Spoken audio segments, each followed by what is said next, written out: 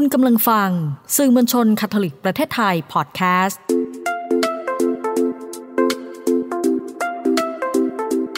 ซ่อนไว้ในจังหวะชีวิตพอดแคสต์ที่จะพาให้คุณไปพบกับคุณค่าที่ซ่อนไว้ระหว่างการเดินทางชีวิตกับคุณพ่ออนุชา ชัยเดช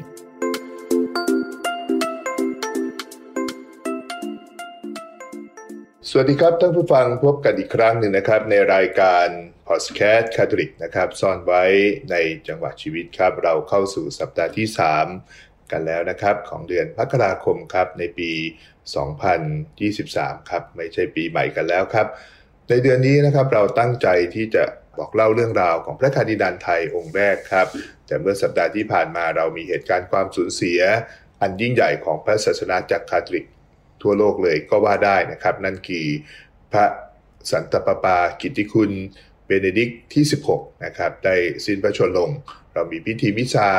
เรามีการสวดภาวนารำลึกถึงพระองค์ท่าน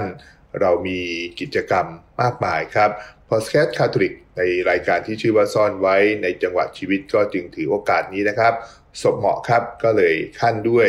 รายการพิเศษโดยนำบทเทศของสมเด็จพระสัปาฟรังซิสที่ได้เทศไว้ในโอกาสพิธีมิซาปลงศพของพระองค์ท่านมาจัดเป็นรายการพิเศษเมื่อสัปดาห์ที่ผ่านมาครับสัปดาห์นี้เรากลับมาครับกับพระคาร์ดินัลไทยองค์แรกในตอนที่ชื่อว่าตามเส้นทางชีวิตจากตัวอักษรนะครับแน่นอนครับหนังสือเป็นสิ่งที่เราสามารถที่จะตามกลับไปแล้วก็สืบค้นเรื่องราวของคนใดคนหนึ่งโชคดีครับที่ในอดีตเราเลือกหนังสือในการที่จะจัดทำเป็นของที่ระลึกนะครับเพราะฉะนั้นในวันนี้ครับเราจะมาบอกเล่าพูดคุยกันว่าพระคาร์ดินัลไมเคิลมีชัยกิจบุญชูของเราเนี่ยครับท่านได้มีหนังสือที่ว่าด้วยเรื่องราวของท่านประวัติศาสตร์ชีวิตหรือหนังสือที่ทำให้เราเข้าใจ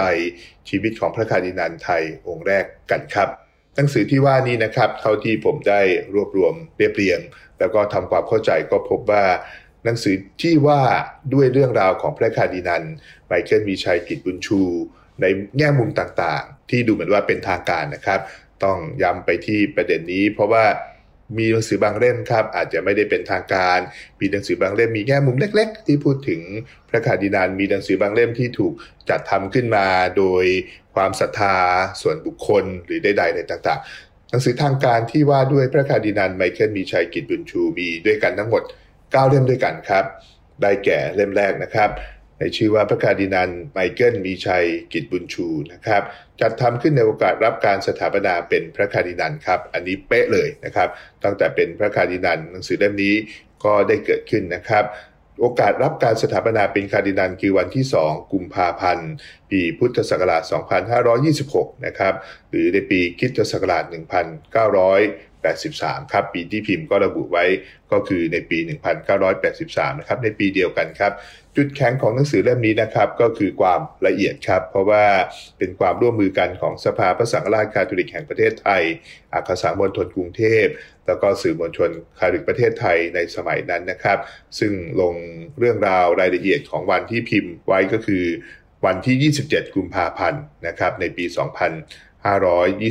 นะครับซึ่งในปีนั้นเองนะครับพระคาร์ดินัลได้รับการสถาปนาในวันที่2ปีที่พิมพ์คือวันที่27นะครับนั่นคือความตั้งใจคือรวบรวมเรื่องราวให้ครบครันเลยนะครับตั้งแต่การแต่งตั้งนะครับในวันที่5มกราคมเนี่ยนะครับมีการประกาศโดยผ่านทางสถานทูตวาติกันประจำประเทศไทยนะครับการให้ความหมายบันทึกคำกล่าวที่สำคัญเอาไว้หมดเลยอันนี้ต้องถือว่าเป็นการรวบรวมแล้วก็เป็นแหล่งข้อมูลที่น่าสนใจนะครับรูปเล่มก็เหมาะสมกับยุคสมัยครับในวันเวลาเหล่านั้นก็ต้องถือว่าหนังสือและพัฒนาการของมันก็อาจจะได้แค่ในระดับหนึ่งที่น่าพอใจนะครับแต่ก็ต้องถือว่าเป็นหนังสือที่ละเอียดแล้วก็รวบรวมได้น่าสนใจมากทีเดียวนะครับเล่มที่2ครับที่เป็นหนังสือทางการของเรื่องราวของพระคาร์ดินัลไมเคิลมีชัยกิจบุญชูได้ชื่อว่าหนังสือบิดาของเราพระคาร์ดินัลไมเคิลมีชัยกิจบุญชูนะครับมีภาษาอังกฤษกำกับไว้ว่า Episcopal Silver Jubilee Archbishop of Bangkok Archdiocese นะครับในปี1973ถึง1998ครับนั่นก็คือหมายความว่าหนังสือเล่มที่2เนี่ยจัดทำขึ้นในโอกาส ครบ25ปีนะครับการเป็นพระอัครสังฆราชแห่งอัครสัมพันธรกรุงเทพนะครับปีที่พิมพ์ก็คือปี1998ครับเล่มนี้สวยนะครับแล้วก็ยกมาตรฐานการพิมพ์หนังสือขึ้นมาอีกในระดับที่น่าพอใจนะครับไปดูชื่อบรรณาธิการก็ไม่แปลกใจนะครับก็คือคุณพ่อพงเทพประมวลพร้อมที่ดูแลงานพิมพ์ของพระศาสนาจักรในช่วงเวลานั้นนะครับคุณพ่อก็ได้ทำให้หนังสือสวยขึ้นและมากไปกว่าความสวยงามครับก็คือเรื่องราวที่อยู่ในเล่มนั้นเรื่องราวที่อยู่ในเล่มนี้นะครับคุณพ่อจำเนียนกิจเจริญอุปสังฆราชในสมัยนั้นครับก็ได้เขียนสารแสดงความยินดีแล้วก็บอกเล่าเหตุผลของการจัดฉลองในโอกาส25ปีการเป็นพระอัครสังฆราชแห่งอัครสัมพันธรกรุงเทพนะครับแล้วก็คุณพ่อจำเนียนเนี่ยก็ต้องถือว่าเป็นคุณพ่อที่มีความคิดในเชิงศาสนามีความรู้มากมายสอนเรื่องราวของพระศาสนาจักรให้กับผมด้วยนะครับในวัยที่ผมยังศึกษาอยู่ที่แสงธรรมคุณพ่อก็ได้พูดถึงเหตุผลความสำคัญของการเป็นพระสังฆราชนะครับน่าสนใจไปอีกตรงที่ว่าคณะกรรมการบริหารครับในส่วนต่างๆก็ได้มาพูดถึงงานในภาคสนามของพระคุณเจ้านะครับนอกจากนั้นก็มีได้รวบรวมคำพูดของพระคุณเจ้ายวงรวมทั้งคำปราศัยแรกของพระคุณเจ้ามาลงไว้ที่นี่นะครับมีภาพเก่าๆมากมายโอ้โหก็เป็นอีกเล่มหนึ่งครับที่มีคุณค่าทางประวัติศาสตร์ทีเดียวครับฟังมา2เล่มครับยังเหลืออีก7เล่มไปกันต่อเลยครับในเล่มที่3ครับณเวลานั้นผมก็ก้าวเข้ามารับผิดชอบเรื่องงานพิมพ์ของพระศาสนาจักรคาทอลิกแล้วนะครับก็ได้จัดทำหนังสือในโอกาส25ปีของการเป็นพระคาร์ดินัลครับเล่มก่อนหน้านี้เป็น25ปีการเป็นพระอัครสังฆราชของอัครสัมพันธรกรุงเทพนะครับเล่มนี้เล่มที่3ครับเป็นพระคาร์ดินัลมีสมณศักดิ์เป็นคาร์ดินัลครบ25ปีเราให้ชื่อหนังสือว่าแปรกูแชมอัดลูแชมนะครับผ่านทางไม้กางเขนสู่ความสุขใสรุ่งโรจน์นะครับนั่นก็คือเป็นมอตโต้นะครับหรือว่าคติพจน์ของพระคุณเจ้าเองนะครับจุดแข็งของหนังสือเล่มนี้ก็คือลีลาครับลีลาของหนังสือเล่มนี้คือหนังสือ2เล่มที่บรรจุอยู่ในกล่องนะครับแล้วเมื่อนำมาประกบกันก็จะเป็นรูปกางเขนนะครับหนังสือเล่มที่1มีกางเขนครึ่งนึงเล่มที่2มีกางเขนครึ่งนึงและในการแบ่งภาคของหนังสือนะครับเล่มที่1จะเป็นศาสตร์อำนวยพรเล่มที่2จะเป็นเรื่องราวของภารกิจของการเป็นพระคาร์ดินัลนะครับอันนี้น่าสนใจมากๆครับเพราะว่าถ้าเกิดในเชิงประวัติศาสตร์เราได้ร่วมงานกับหน่วยงานที่ทำหนังสือระดับประเทศนะครับที่มีชื่อเสียงเป็นยักษ์ใหญ่ในสมัยนั้นก็ว่าได้นะครับก็คือบริษัทอมรินทร์พิมพ์ติ้งก็ต้องถือว่าในขณะเดียวกันที่เราทำเรื่องราวของเนื้อหาเราก็ได้พัฒนางานพิมพ์ของเราไปด้วยครับเราไปสู่เล่มที่4กันครับเล่มที่4ให้ชื่อว่าพ่อผู้เป็นที่รักของเราเฉลิมศกสังฆภาพสุวรรณสมโภชนะครับอันนี้ชื่อก็มีลีลานิดหนึ่งนะครับโอกาสครบ50ปีการบวชเป็นพระสงฆ์ปีที่พิมพ์คือปี2009นะครับอันนี้ที่เป็นจุดแข็งและน่าชื่นชมก็คือว่าชื่อที่ตั้งครับชื่อที่ตั้งของงานชื่อที่ตั้งของหนังสือเล่มนี้ก็คือพระคาร์ดินัลเกรียงศักดิ์โกวิทวานิชนะครับซึ่งก็ต้องถือว่าเป็นผู้ที่เจริญรอยตามในเชิงของการเป็นพระคาร์ดินัลนะครับเป็นพระคาร์ดินัลองค์ที่2นะครับของพระศาสนาจักรไทยด้วยนะครับเล่มนี้นะครับเริ่มยากขึ้นแล้วในเชิงของการทำเนื้อหานะครับก็เลยกลายเป็นการรวมบทสัมภาษณ์นะครับและก็รวมหน้าที่ในความเป็นสงฆ์ของพระคุณเจ้านะครับมาในแง่ของการที่เป็นสงฆ์ประกาศกแล้วก็ปกครองจึงมีภาพวาดต่างๆในยุคสมัยนั้นนะครับบทเทศงานเขียนของพระคุณเจ้างานเมตตาสงเคราะห์ต่างๆรวมทั้งบรรดาเด็กๆนะครับที่ได้รับทุนจากฝ่ายการศึกษาของอัครสัมพันธรกรุงเทพนะครับมันก็เป็นเรื่องราวของเล่มที่4ครับเล่มที่5เล่มที่6และเล่มที่7จะเป็นหนังสือในเชิงพ็อกเก็ตบุ๊กนะครับเล่มที่5คือหนังสือเดินทางไกลไปกับพระคาร์ดินัลโอกาสบันทึกการเดินทางไปแสวงบุญนะครับที่ประเทศฝรั่งเศสแล้วก็ประเทศอิตาลีระหว่างวันที่5ถึง14มิถุนายน2008นะครับเล่มนี้ก็ผมก็ได้เป็นคนเขียนเองนะครับเรียบเรียงก็คือเอาประสบการณ์ที่ได้เดินทางไปด้วยกับพระคุณเจ้านะครับดูเหมือนว่าจะเป็นหนังสือที่เป็นพ็อกเก็ตบุ๊กธรรมดาแต่เมื่ออ่านก็จะพบรายละเอียดที่บอกว่าพระคาร์ดินัลท่านหนึ่งมีความรอบรู้มีความเป็นกันเองมีความห่วงใย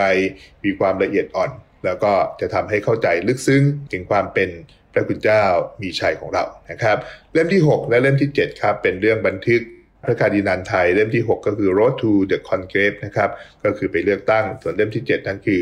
Road for the Conclave ก็คือว่าเล่มที่6คือการไปเลือกพระสภาองค์ใหม่ เพราะว่าพระสัสปาจอห์นปอนที่2สิ้นพระชนก็ได้เป็นพระสัสปาเบเนดิกต์ที่16นะครับส่วนเล่มที่7ก็คือว่าเมื่อพระสัสปาเบเนดิกต์ที่16ประกาศลาออกในปี2013ท่านก็ต้องไปเลือกพระสัสปาใหม่นะครับก็ได้เป็นพระสัสปาองค์ปัจจุบันคือสมเด็จพระสัสปาฟรังซิสนะครับอันนี้ก็เป็นสิ่งที่น่าสนใจเป็นพิเศษเพราะว่ามีลักษณะเป็นพ็อกเก็ตบุ๊กนะครับคุณพ่อสุรชัยชุ่มศรีพันธ์ก็ได้บันทึกเรื่องราวครับแล้วมากไปกว่านั้นก็คือว่าในเล่มที่7ที่เองเนี่ยครับท่านก็บันทึกทุกวันแล้วก็ส่งมาให้เราพิมพ์และที่สุดก็รวบรวมเป็นเล่มเป็นเรื่องราวเป็นการทำงานที่น่าสนใจนะครับไปกัน7เล่มแล้วครับเราต่อเล่มที่8ครับเล่มที่8นี้ชื่อยามเย็นของชีวิตนะครับ84ปีพระคาร์ดินัลไมเคิลมีชัยกิจบุญชูนะครับตอนนั้นทำเพราะอายุท่านครบ84ปีครับถือว่าครบ7รอบนะครับคนไทยก็ให้ความสำคัญเหมือนกันนะครับแต่ยังไงก็สุดแล้วแต่ครับเราก็ให้ความสำคัญในระดับของพระศาสนาจักรเหมือนกันจึงให้ชื่อว่ายามเย็นของชีวิตนะครับ84ปีครับเล่มนี้ก็เรื่องราวก็ไม่หนีมีบทสัมภาษณ์ที่มีคุณพ่อเอกรัตน์หอมปทุมปัจจุบันก็ทำหน้าที่เป็นเลขาธิการสภาการศึกษาการบริหารประเทศไทยคุณพ่อก็เป็นคนสัมภาษณ์นะครับมีการรับผิดชอบโดยวิสังกรุงเทพนะครับแล้วก็ผมเชื่อว่าหนังสือก็ยังเป็นเรื่องที่ให้แต่ละคนนะครับมองในมุมของตัวเองแล้วก็เขียนถึงพระคาร์ดินัลมากไปกว่านั้นก็คือนำการเลือกตั้งพระสัสปากลับมาพิมพ์อีกครั้งหนึ่งในเล่มนี้ครับแน่นอนครับการตั้งชื่อหนังสือแม้ว่าจะบ่งบอกถึงยามเย็นของชีวิตนะครับแต่ว่าเมื่อเราอ่านทั้งหมดเราก็จะพบยามเย็นที่มีแสงเรื่องแห่งความหวังมีความอบอุ่นแห่งความรักที่ยังฉายให้เห็นอยู่เสมอมานะครับเล่มที่9ซึ่งถือว่าเป็นเล่มสุดท้ายนะครับของกลุ่มที่เป็นหนังสือในเชิงทางการนะครับให้ชื่อว่าคาร์ดินัลไมเคิลมีชัยกิจบุญชูแปรกูแชมอัดดูแชมนะครับผ่านทางการเขียนสู่แสงสว่างครับเล่มนี้ทำโอกาสอายุครบ90ปีเล่มนี้นะครับผมเองก็ช่วยดูแลนะครับเนื่องจากว่าเราพบว่าความยากลำบากที่จะจัดทำหนังสือเนี่ยให้หลากหลายให้ไม่ทำพอเป็นพิธีให้ไม่รู้สึกว่ามันไม่มีเอกลักษณ์นะครับก็เลยตอบโจทย์ในเรื่องนี้ว่าหนังสือเล่มนี้จะเป็นของสะสมนะครับเพราะฉะนั้นก็จึงเป็นบ็อกเซตอีกนะครับแต่ในบ็อกเซตนี้นะครับก็จะมีหนังสือ4เล่มมีเล่มที่เป็นภาพ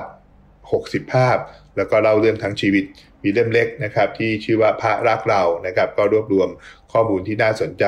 มีอีกเล่มหนึ่งเป็นบทสัมภาษณ์เพียวๆล่าสุดที่มีชัยในใจเราแล้วก็มีโปสการ์ดอีกจำนวน30แผ่นด้วยกันนะครับอันนี้ก็ต้องถือว่าเป็นคอลเลกชันที่น่าสนใจนะครับแล้วก็ยังถือว่าเป็นคอลเลกชันที่อาจจะจัดทำขึ้นมานะครับให้ดูหรูหราสักหน่อยคงเป็นความตั้งใจเพราะว่าการที่จะทำอะไรให้กับคนคนหนึ่งแน่นอนนะครับศาสนาคริสต์อาจจะสอนเราเรื่องความสุภาพแต่คนคนหนึ่งที่ทำอะไรมากมายให้กับพระศาสนาจักรก็โดยหนังสือก็โดยที่ระลึกนี่แหละครับจะทำให้เราเห็นค่าของกันและกันได้มากขึ้นนะครับหนังสือทั้ง9เล่มถือว่าเป็นหนังสือทางการมันไปจบอยู่ที่ปีที่ท่านมีอายุที่90นะครับหลังจากนั้นก็มีหนังสือตามมาของทางโรงพยาบาลเซนต์หลุยส์เองนะครับหรือหอจดหมายเหตุในโอกาส60ปีอะไรสักอย่างนึงตัวนี้ผมก็ไม่แม่นมากนะครับแต่ก็ต้องถือว่าเป็นหนังสืออีกเล่มหนึ่งเหมือนกันแต่ก็จะมีการรวบรวมที่ค่อนข้างมีความซ้ำนิดหน่อยนะครับแต่ก็ไม่ถือว่าน่าแปลกใจอะไรนะครับเพราะว่าเรื่องราวของพระคุณเจ้าเนี่ยท่านก็มาใช้ชีวิตอยู่ที่บ้านอับราฮัมก็อาจจะไม่ได้มีกิจกรรมใดๆที่ใหญ่ๆเพิ่มเติมนะครับหรือเมื่อตามย้อนกลับไปดูเนี่ยครับเราก็จะเห็นเรื่องราวของพระคุณเจ้าที่ถูกเขียนในหนังสือของคารวาสบางคนนะครับคุณพรแมรี่ที่รวบรวมเกตต่างๆของสังฆราชต่างๆหรือหนังสือที่ไม่เป็นทางการนะครับทำด้วยใจรักทำด้วยทุนอะไรต่างๆนะครับแต่สิ่งต่างๆเหล่านี้ครับก็ต้องถือว่าหลอมรวมแล้วก็บวกกันทำให้เราเห็นถึงพลังของคนคนหนึ่งที่ใช้ชีวิตสามารถที่จะส่งผลแล้วก็เป็นแบบอย่างให้กับพวกเราได้ครับผมทิ้งคำถามไว้ในบทความหนึ่งที่เวลาที่พูดถึงหนังสือเล่มนี้ว่าคนอาจจะมองว่าหนังสือเป็นเรื่องเกินความจำเป็นในยุคปัจจุบันของเราไม่ต้องพิมพ์ไม่ต้องอ่านกันแล้วนะครับแต่เมื่อวันเวลาผ่านไปเราจะลงเหลืออะไรให้ติดตามชีวิตและเรื่องราวของใครสักคนหนึ่งถ้าไม่สามารถที่จะติดตามสิ่งเหล่านี้จากตัวอักษรจากหนังสือครับไม่แน่นะครับในปีนี้ที่เป็นปีครบ50ปีของพระคาร์ดินัลไมเคิลมีชัยกิจบุญชูแล้วก็40ปีนะครับของการเป็นพระอัครสังฆราชเราน่าจะมีหนังสือดีๆอีกสักเล่มหนึ่ง ให้ได้อ่านกันให้ได้พบกันให้ได้ค้นหาเรื่องราวของพระคุณเจ้ากันครับลองค่อยๆติดตามกันดูครับหยิบเรื่องที่ซ่อนไว้มาบอกเล่านะครับหยิบเรื่องราวดีๆมาแบ่งปันกันนะครับสัปดาห์นี้ฟังกันยาวเลยครับกับหนังสือ9เล่มนะครับสัปดาห์หน้าเรามาดูอีกแง่มุมนึงครับของพระคาร์ดินัลองค์แรกของเราของประเทศไทยของพระศาสนาจักรคาทอลิกไทยสัปดาห์นี้ลาไปก่อนนะครับสวัสดีครับ